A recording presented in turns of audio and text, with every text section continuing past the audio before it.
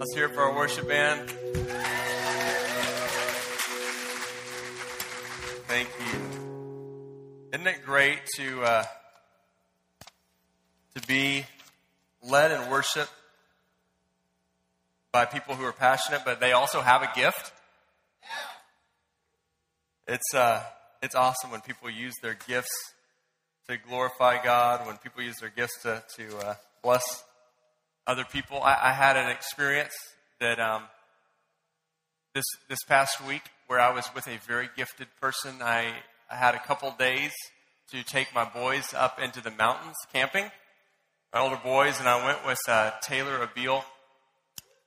He took us up, and he had researched the perfect place to find, and we get there, and the meals were incredible. I mean, we had steak and potatoes and onions marinating in an open fire, and then, all of a sudden my kids and Taylor would disappear, and they'd come back, and they'd have homemade slingshots, or all of a sudden they have these bows, and calling all Shamus.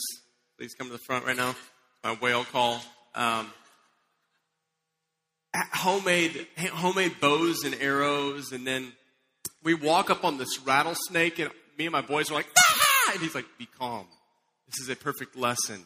And he tells us where their strike zone is, and then it was almost like there was a stick perfectly planted with the little fork on the end, and he picks it up and moves it, and he's like, no, you see, boys, they will never mess with you if you're not, moves the rattlesnake. I'm like, what in the world?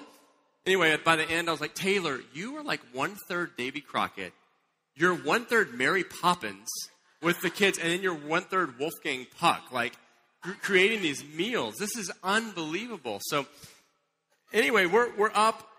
This guy could do anything in the woods, and so we're up on the top of the mountain, and he's teaching the boys how to rock climb. And anyway, I said, we're looking at this, and Taylor starts talking about all the different things he's done out in the woods and all these different adventures he's having. And I mean, very, very humbly. So he's talking about when he was in an all-out sprint on a horse in Patagonia in Argentina. I'm like, that's pretty impressive. I've just worn a Patagonia jacket once. And anyway, he's talking about being with the gauchos, the Argentine horsemen, and what they were doing. He said, man, when I was there, the majesty of the horses, and we're just sprinting through the tundra. It's not like the normal trail ride and in America where, the horse's nose is touching the other one's bottom, and you're like, oh, this is really cool, And he said, I fell so in love with it that I thought, this is what I want to do. I want to come down and be a gaucho. And he said, then the opportunity came. He's a photographer by trade, so this Argentine photography company invites him and says, you can come and work for us. And he's thinking, this is perfect. I can live in Argentina. I can be a photographer. I can live out this horse thing. And then he said, isn't it amazing how one decision can alter the course of your whole life? He said, I actually sat down and prayed about it and really reflected before the Lord. God, is this really what you have for me? And he said, at the end of that time, I sensed that it wasn't. And right at that time, I came back to the United States and got involved in All Peoples because my whole community started shifting. I got a great girlfriend, Emily, who's leading our Indonesia team. A few Emily fans in the room. I have this serious girlfriend. I'm about to do the night school of transformation. I'm here with you as my pastor and sons. He's like, isn't it crazy how one decision can alter the whole course of your life? And I want to unpack that this morning. I want to unpack kingdom decision making this morning, because what I find is in school, we're taught the periodic table, and we spend all these hours memorizing these different elements, and most of us never use them. And we learn all these different aspects of math, but we're never really taught kingdom decision-making. And I want to tell you that our lives are much more affected by the decisions we daily make. Our destiny is either walked into or digressed from by our decisions. And so, I started thinking this week, okay, do I have a decision that's really affected most of my life? And I thought about when I was coming to the end of high school, my decision on what college to go to. I I was deciding between two colleges. I was deciding between a college called Rice University. Am I going in and out? I am going in and out? Yeah, go ahead and hand me the handheld.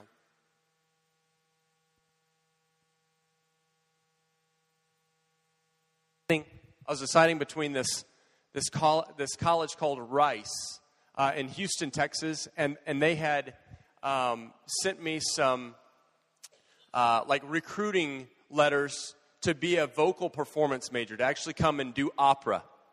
I don't know if you knew that, but I actually was classically trained to do music, and I was thinking, this is an awesome opportunity. I could just see, next to Pavarotti, here's my name, and so this is an opportunity. And then there was another school called Baylor, and they weren't really pursuing me at all, but I did have this thought, I haven't had Christian friends in my whole life. I didn't have the privilege of growing up in a community with a lot of Christians. And I thought, I think that there will be a strong Christian community for me at Baylor. And even though I was totally self-absorbed by then, by God's grace, I made the decision to go to Baylor. And I thought about how many aspects of my life that changed. I mean, first of all, so many of my best friends to this day are from Baylor. My roommate, Robert Fuller, who became my brother-in-law, who you guys met, who came and did worship for us on Easter and in Mexico, and marries my sister, and their whole family comes out of that. And wow, and I met some friends there that just were on fire for Jesus, and that's really what took me from just being a casual Christian to being on fire for God. And then I find this church, or this church finds me, and I get transformed, and it ends up being the group that I'm with now, that we plant this church. And I find my wife, praise God, there, and fall in love with her, and my kids came from that. And after that, I graduated and stayed and working with Baylor students, and basically probably 80% of my staff came from there. And I just think, wow, and here we are today, right? I think, wow, from one decision, how many life-impacting things have grown. And I want to unpack that today. I want to talk about that today. I find that most families talk about these different decisions that were made in their family. Some good, some bad. I think of one good one that my father often tells is about his father, who was a colonel in the Army. And he was basically administratively overseeing Camp Mabry in Austin, but he's invited to move to Houston and be a general. So this is like the career opportunity of a lifetime, but he realized, if I do that, I can't serve my family. Not that being a general is a bad thing, it's a great thing, but he knew, I can't serve my family the way I want to. I don't want to move my family. And so he forfeited that and stayed in his post as a colonel. And I think, wow, if he wouldn't have done that, my dad would have never met my mom in our city. And these kind of decisions. I also think about some decisions that you hear that people kick themselves for the rest of their lives. My dad would often tell us as kids this story about how he had worked hard and saved up money, and he finally had this money to invest. And so he's deciding between two startup companies. One, an environmentally safe ant killer. And the second one was this tiny computer startup company called Dell Computers. You guessed it. At the time, fire ants were horrible in Central Texas. So he was like, for sure, the fire ant company, this is going to be my road to success. So he puts tens and tens of thousands of dollars into this company. And guess what? They never even got their EPA number. They never even got approved. He lost all the money. My great uncle, who put about the same amount of money in Dell Computers, makes $50 million. And there was a season of about 5 years where I heard about this every single day. My roommate, Robert Fuller, my brother-in-law, tells a story from his family of his grandfather being a middle-of-the-road businessman. He was a real hard worker, and he had Fuller & Sons hardware stores. I'm sure you've heard of them. There's like 2 stores in Arkansas named Fuller & Sons. So anyway, he was in hardware, and this man, his friend named Sam, comes to him and says, I'd like for you to invest with me. I have this concept of these general stores that operate at discounted prices and really focus on good service. And Robert's grandfather said, I just don't think that's really where the society is going. I'm going to focus on my hardware stores. Well, Sam Walton did his idea without Mr. Fuller, and some of you have heard of stores called Walmart. Walmart went on to be a pretty successful chain, and Fuller Hardware is kind of eking by now. We always laughed at that story of that decision that Robert's grandfather had made.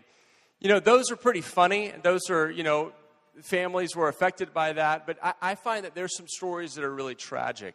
There's some decisions we make. I think about my high school experience and decisions I made in high school that I so regret, that make me look back with a lot of pain of hurt that I caused in people's lives, or different things that I did that so marked poorly the name of Jesus as I was known as a Christian.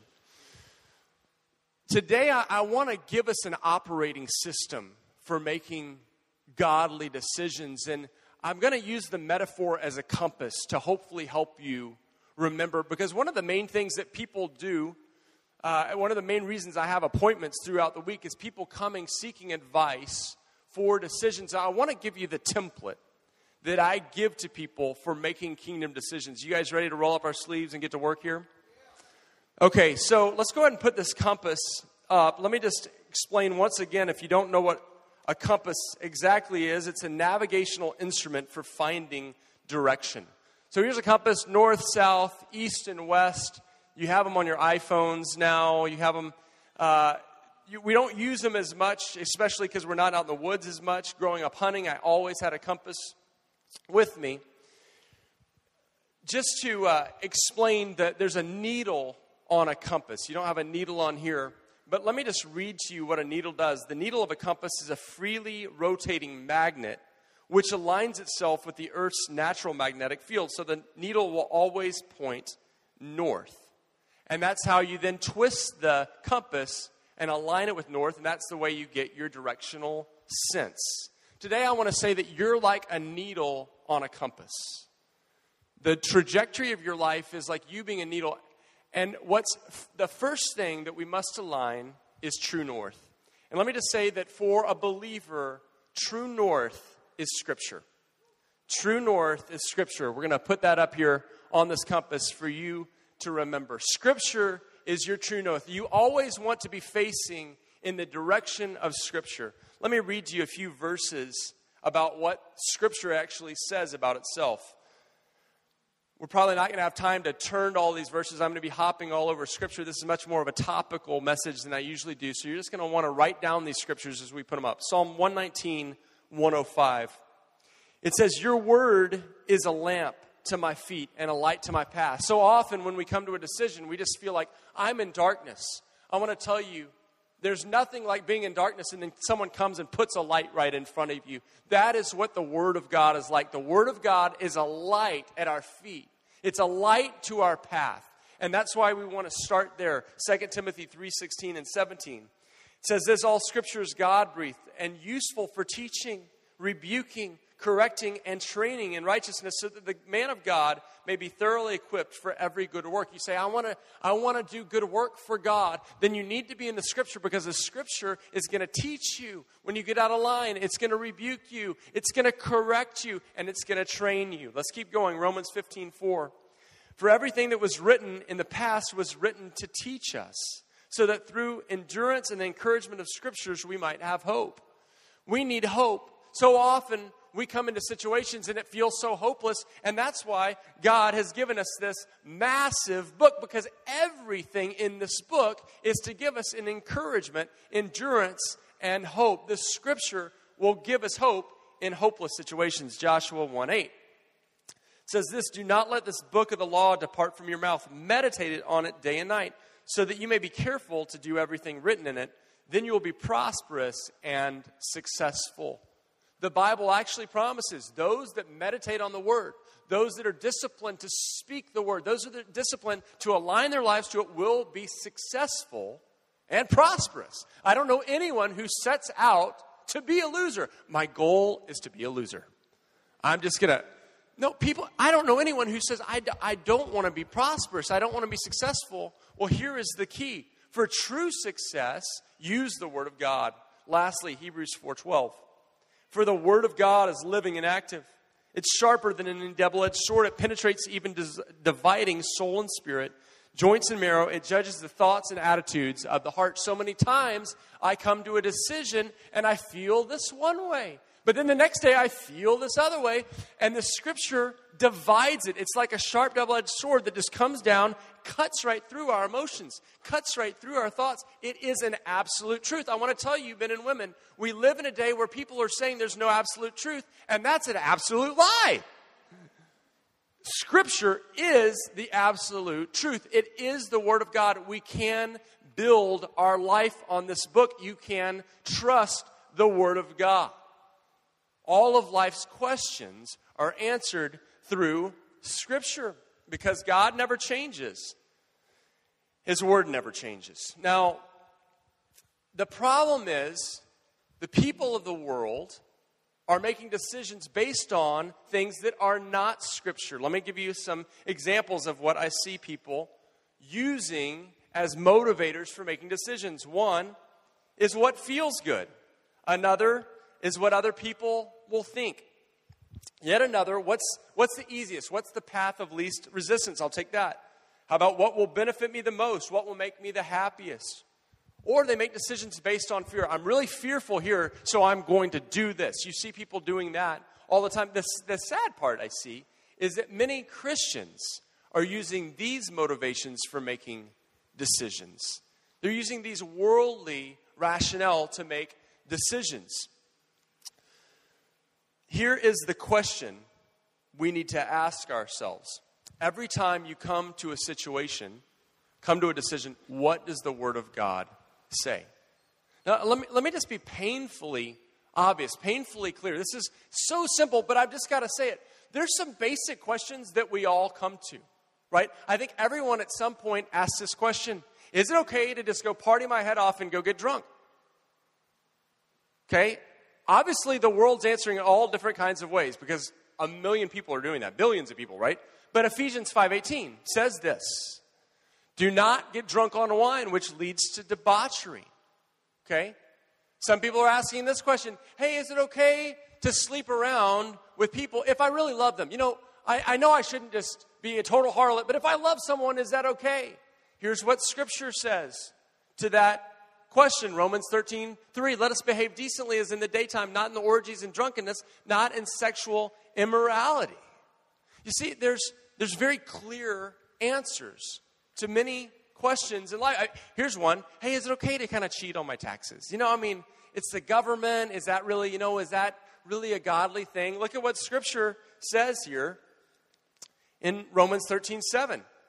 Give everyone what you owe them. If you owe taxes, pay taxes, for crying out loud. It's not that complex. I want to say that so many of the issues that we actually struggle over are right in Scripture. And if Christians will start reading the Bible, if when we have questions, we start going immediately to the Bible and then start living that out, we're going to have a revolution in this country. We're going to have a massive revival. We're going to have a moral revolution. People are going to start trusting their neighbors again. Families are going to start being safe places to be raised if people will just start living by Scripture. Amen? So your first question is always, what does the Scripture say about this decision? What does the Scripture say? Number 2. So we've got due north is Scriptures, due south. Due south is really important. Due south is the voice of God. Now, what I'm saying is this. Let's just say, for illustration, that's north. That's not north, that's south. Let's say that this is north, right here. Now, this is kind of north, pretty close. I can be looking at north, but I can be kind of slanted looking at north. And although I'm looking at north, my body is not aligned with north and south. So if I went off on this journey, I'm going to end up going way northeast, right? But if I align myself where the front of me is facing north, the back of me is facing south, then I'm going to go on the right path. Scripture heads us in the right direction. The voice of God puts us on the specific path for your life. Did you catch that? Scripture points us in the right direction. It keeps us in the right line where we don't violate God's principles. The voice of God puts us on the right path, right? In Scripture, there's plenty about God-honoring vocations, but there's no Scripture where it says, Christian, you are supposed to be a carpenter. That Scripture is not in, right? It might say something about a Christian, so that your name is kind of confusing. Leo, you get what I'm saying? But God's voice, God speaks to us clearly His purposes for each child. Listen to what Scripture says, Matthew 4:4. It is written, man shall not live by bread alone, but by every word that comes from the mouth of God. We need to hear the voice of God. We can't just be people who say, well, I'm just a word person. Why? Because there was a group of people that were just the word people back in the Bible. Their names were Pharisees. Because they knew the word a lot better than any of us. They memorized almost the whole Torah, almost the whole Old Testament. They memorized, but they totally missed God's will. Why? Because they didn't listen to Jesus' voice. They weren't tender. When Jesus showed up and He spoke to them, the living God standing before them, we were like, don't want to hear it. The Word says this, and so we're just going to do this. So they got legalistic on the Word versus hearing the love, the Spirit of Christ, hearing His spoken Word directly to them. You need the voice of God. Here's a great example. So all of a sudden, you have some money. And your question is, what do I do to honor God with this money? Right? And so you read in Proverbs 13:22, and it says, a good man leaves an inheritance to his children's children. And you go, oh, I need to save this money. I need to put it away. I need to grow it so I can give a ton of money to my kids. And you're like, that's it. That's what I'm going to do. And then you read Luke 12:33. And it says, sell your possessions and give to the poor and provide treasures in heaven. And you go, okay, I'm totally confused. The Word of God tells me to save and give to my children. The Word of God told me to give it all away. What do I do? Which is the biblical thing? Both. So how do I know what to do? By the voice of God speaking to you today. He puts you on the right path for today. We hear His word and move forward with Him. Can you imagine me raising my kids and just having written a manual and I say, kids, y'all just read that manual, I'm out of here. No, my kids, they daily need my instruction for different situations and circumstances they're in. And plus, they need to hear my voice just to feel loved. You need to hear your Father's voice. Okay. So here's the second question you always need to ask yourself in making a decision. What has God spoken directly to my heart concerning this decision? One of the ways I do this, and especially in large decisions, is I encourage people to do a 30-day journal.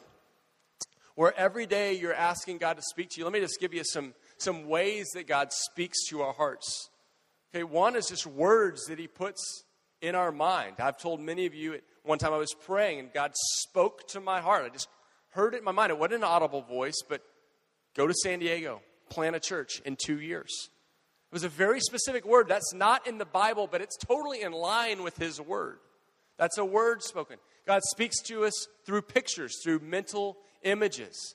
I've had people come up and give me, here was a great one. There was a guy in our staff meeting this week, and he went through this long story about how when his father died, he found this coin, and it was so impacting to him. Then Kendall comes up. Kendall hasn't even heard the story, and Kendall goes, I feel like I'm supposed to put this coin in your hand. And that God's saying that this coin is like your life, and He's asking you how to spend it. And the guy had told me the story the day before about how his life was like a coin and God was asking him how to spend it. That was a picture that God put in Kendall's mind that was exactly what God had spoken to this guy. Totally impacted him. God gives us pictures. God gives us visions. The reason I knew that I was called to be a preacher is I was sitting in a super traditional chair listening to Handel's Messiah and a choir in white robes, and all of a sudden I have a vision of myself walking back and forth, and all of a sudden I double over and start weeping. I didn't even believe in visions. I was judging myself for having a vision. Oh, you're becoming one of those crazy charismatics, right? But God speaks to us through visions. He speaks to us through words. He speaks to us through mental images and impressions. He speaks to us through dreams. He'll give us a dream. I've had all kinds of dreams that have given me direction on where to go. God speaks to us through the prophetic. Maybe that what Kendall said was a great illustration of someone coming up and giving someone a prophetic word. Before I moved here, a girl came up to me and said, "Robert, are you about to plant a church?"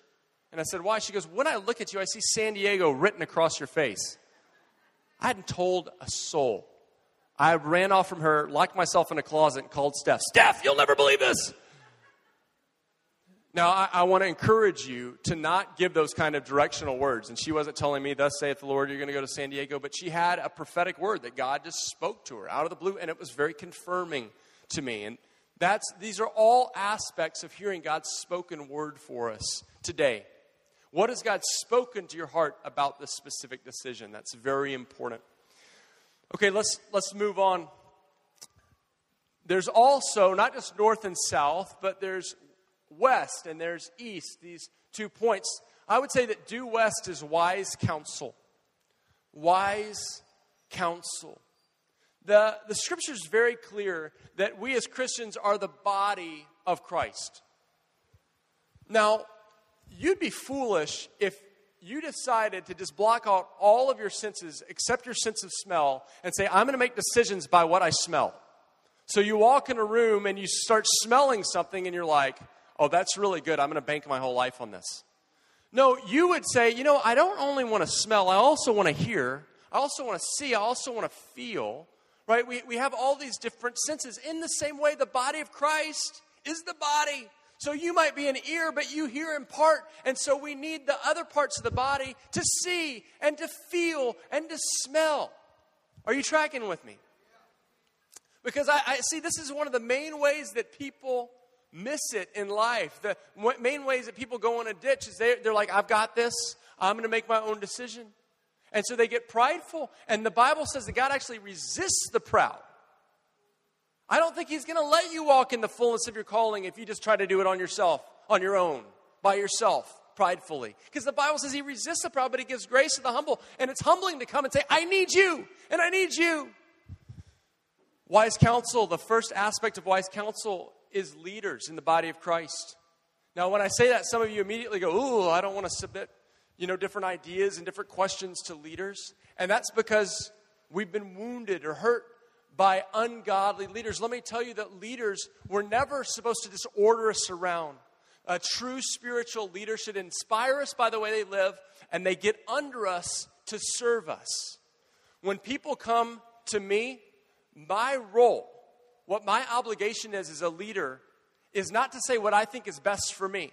Not what's going to benefit me or even just benefit All People's Church. My role is to say, before the living God, what is the very best thing for the kingdom of God and this person? And it doesn't matter what I feel about it as a leader. What has God created this person for? And that's the kind of advice I need to give them. God puts spiritual leaders in our life, not to boss us around, but to protect us. That's a shepherd. The role of a shepherd is to watch for the bear and for the shepherd to go after it, not to hide behind the sheep and say, "Whoa, here's one sheep. Oh, here's another one. Here's another one," as the bear comes and eats them all. The role of a shepherd is to protect the sheep. The role of the shepherd is to move them to a place where they can be fed, where they can be watered. So when you find a mentor like that, and anyone in this church has the opportunity for those kind of people, we have the most wonderful, loving life group leaders. They mess up. They have faults. We all do. But these people are giving their lives for free to lay down their life for people like you and me. And so we come when we have a decision. You want to come to a leader and say, "Hey, God has given you a place of influence in my life. I want to bring this to you and ask you for advice." And in Scripture, we see that God actually gives leaders gifts to help us move forward. But it's not just a leader, it's also your godly community. The friends around you that are really trying to walk with God. I find that so often they have a perspective that no one else has. You come to me seeking advice, I'll do my best, I'll try to hear God, but I might see you for literally 2 minutes on a Sunday. But your godly friends that live with you through the week, they really understand you. They really see your circumstances and situations. And so we go to them. I never make decisions without first calling my godly leadership. I'll call Jimmy Seibert, who is my pastor for years. I'll call Father David Manzingo. I'll call someone on my board of advisors. But then I'll talk to my friends that I walk with. I'll call Carl Steinbrecher, and I'll talk it through with him. I'll talk it through with Ron and Jim, and I'll talk it through with Kendall and Jonathan and ask them, what do they think about these different situations that I'm going into? Because I want their perspective from people who really know me and really care about me. You guys getting this? So number 3, when you're making a big decision, what is my wise counsel saying about that? Would you do me a favor if you're taking notes right now? Would you just write down for me? This is just a good little test for yourself. No one's going to see it except you. Who's your wise counsel?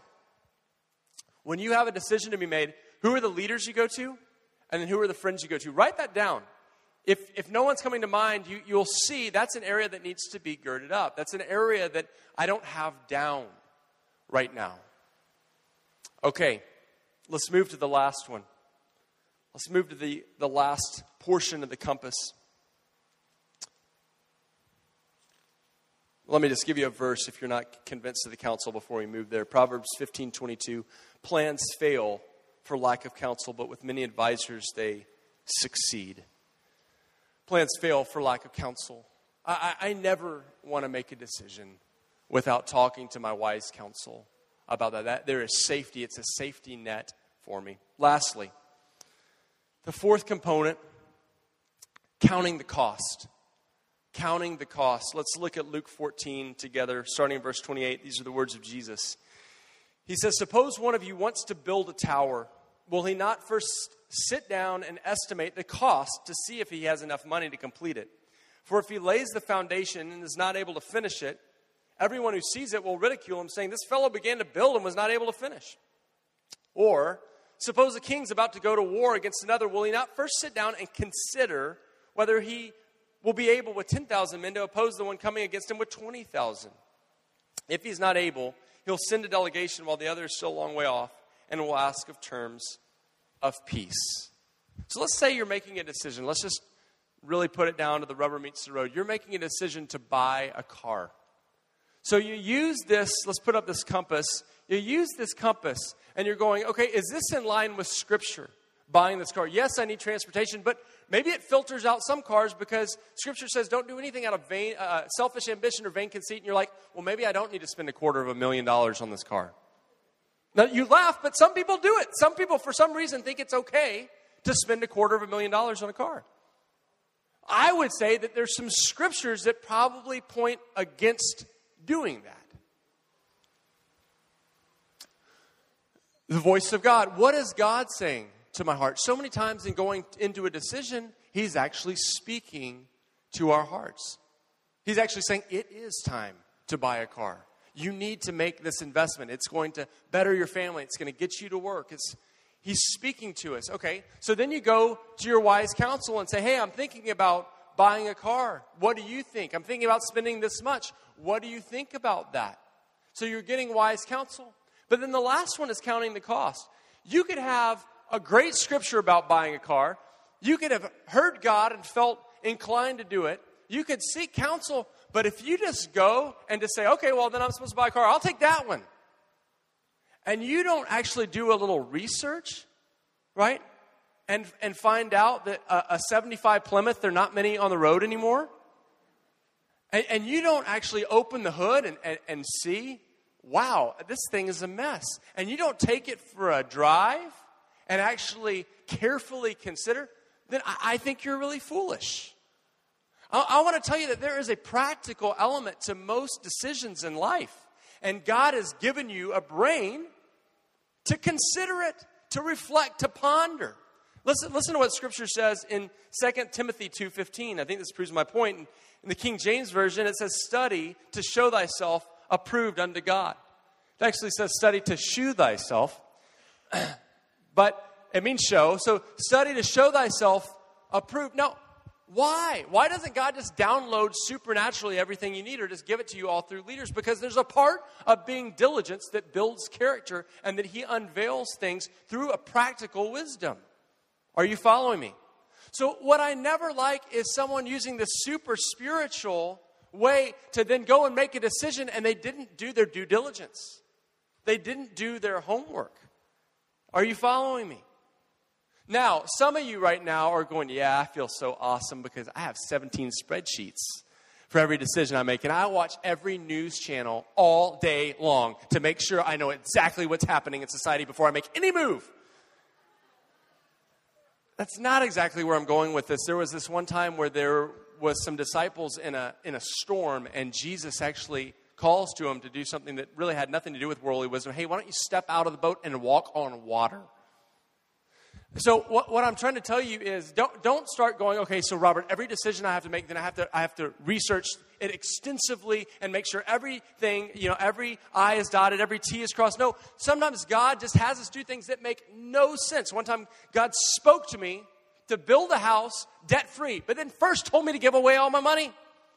That made no sense. But he did it. And at the end, we had a house debt-free, and God used the process in unbelievable ways. But what I never want to do is use the word of the Lord for an excuse to be sloppy and haphazard in how I live my life. So when it's up to me, I want to do everything with diligence and honor and hard work as unto the Lord. Amen? I'm speaking specifically to you young people because you'll get a vision from the Lord, and that's something we love. We pray that God just deposits these deep visions and things. But I want you to not just hear the voice of God. Then I want you to take it to Scripture and look at that and say, so does this line up with Scripture? And then I want you to go to someone older than you. And if you're 21, that's not a 22-year-old. I want you to go to someone in another generation and say, now, you've lived a while, and you seem to not have blown up your life, and, everything hasn't been perfect, but, I really respect you. What do you think about this decision? And then you ask your friends, I'm thinking about starting this business, and they look at you and go, well, I could see you doing that someday, but first you need to be able to make up your own bed. And you go, oh, okay. And then you actually count the cost. Well, in order to start a business, I can't just, go and start it tomorrow. I actually have to secure funds, and I have to register, and I have to have employees, and you've got to count the cost before we make decisions. Let me just give one more question to ask yourself. So you're asking, what does Scripture say? You're asking, what is the voice of the Lord spoken to me? You're asking, what is my wise counsel saying? You're asking, after careful reflection, what are my findings? After careful reflection, what are my findings? But the last one is this. What's going to bring Jesus the most glory? What's going to bring God the most glory? I find that question cuts through the heart of a matter like a knife, like no other thing. That every decision before I make it, I just want to say, what's going to glorify you most, Jesus? Because that's what you're on earth for. And at the end of the day, I want to know that my decisions are bringing glory to God. Not that I love it, not that my wife loves it, not that people are going to be impressed or people are going to be unimpressed. I want to know, Jesus, what's going to bring you glory? If you're taking notes, write that down. What decision is going to bring God the greatest glory? Now, I just know after sharing a message like this that some of you feel paralyzed. You're like, wow, one decision can alter the whole course of my life. Where do I go to lunch today? My wife might be there. And if I go to Jack in a Box, I might miss my lifelong companion, right? We get freaked out about everything. If I have a hamburger, I need a hot dog. Or we can get paralyzed with our little decisions. Let me just give you something to just take the air out of that balloon, the pressure out of the situation. An umbrella over it all is faith. Faith is pleasing to God. Faith is what's pleasing to God. All of Hebrews 10, all of Hebrews 11. Without faith, it's impossible to please God. Let me break it down to a father-son illustration. My son, Hudson, he has two decisions to make. And let's just say I'm away, and Hudson wants to know, and he calls me on the phone, but he just can't get a hold of me. So he goes, I've got to make a decision. If Hudson asks these questions, what's going to please my dad the most? I just want to please him. What's going to be best for me? What would dad say is best for me? what do the scriptures say about it? And then Hudson steps out with a decision of faith. Do you think when I get home and Hudson goes, Daddy, I did this, I really thought, what's going to please you? And I really thought about the scripture. And, I just want to be a son that honors you. Do you think I'm going to be like, you totally missed it? Pop. Not at all. I'll be like, son, I love your heart. You just wanted to bless me. And I'm so proud that you didn't just sit back, but you actually made a decision and you did something. That was being a man, son. And you know what? That actually probably isn't what I would have said. But I'm proud of you nonetheless. And now let's help re-steer you into what is best for you, Hudson. Now, Selah. That's the Hebrew word for stop and think about these things. If me, a fault-filled man who's has sin in my life, would be that way with my son, why wouldn't God be all the more gracious with you? Men and women, I don't know why. I've spent my whole life trying to build on hearing God and obeying, but sometimes I just don't hear clearly. Many times I don't hear clearly. I mean, I have the greatest stories about God speaking this and then doors opening up and just seeing His glory. And then there's some times where I'm making a huge decision and I just hear nothing. And it's not because I don't ask. And ask, and ask, and ask, and ask. But sometimes we're just called to make a decision in faith. And the Bible says that faith is pleasing to God. And so you take these different components and you put them all together, but then the best we can do is to say, I'm taking a step of faith, trusting that God's grace will cover me. That I don't have to be a precise neurosurgeon to be pleasing to God. That if I come and just have a heart of faith saying, God, I want to please you, that surely God will be for me. That surely He'll align my path. That surely He'll take care of me. I want to take that load off you today. We want to become people who are excellent in decision making, but at the end of the day, we have to be people of faith that know that we stand before not a ruthless taskmaster, not a strict judge, not a harsh teacher who's putting little red lines all over the paper of our life, but a loving Father who wants us to succeed more than you've ever desired to succeed in your life. He's for you more than you're even for yourself. That's a word of the Lord to some of you. God is not sitting back going, ooh, I hope they make it. Loser. That's, God is saying, oh, son, oh, daughter, how I long for you to experience the fullness of my blessing, the fullness of the destiny that I've called you to, how I long to take your life and infuse it with my power and infuse it with my love and to make it great, how I long for you to experience me and to be developed into a mature world changer. The Bible says He strongly supports those whose hearts are wholly His. You feeling equipped? Going to go out and make some decisions today? Let's stand up.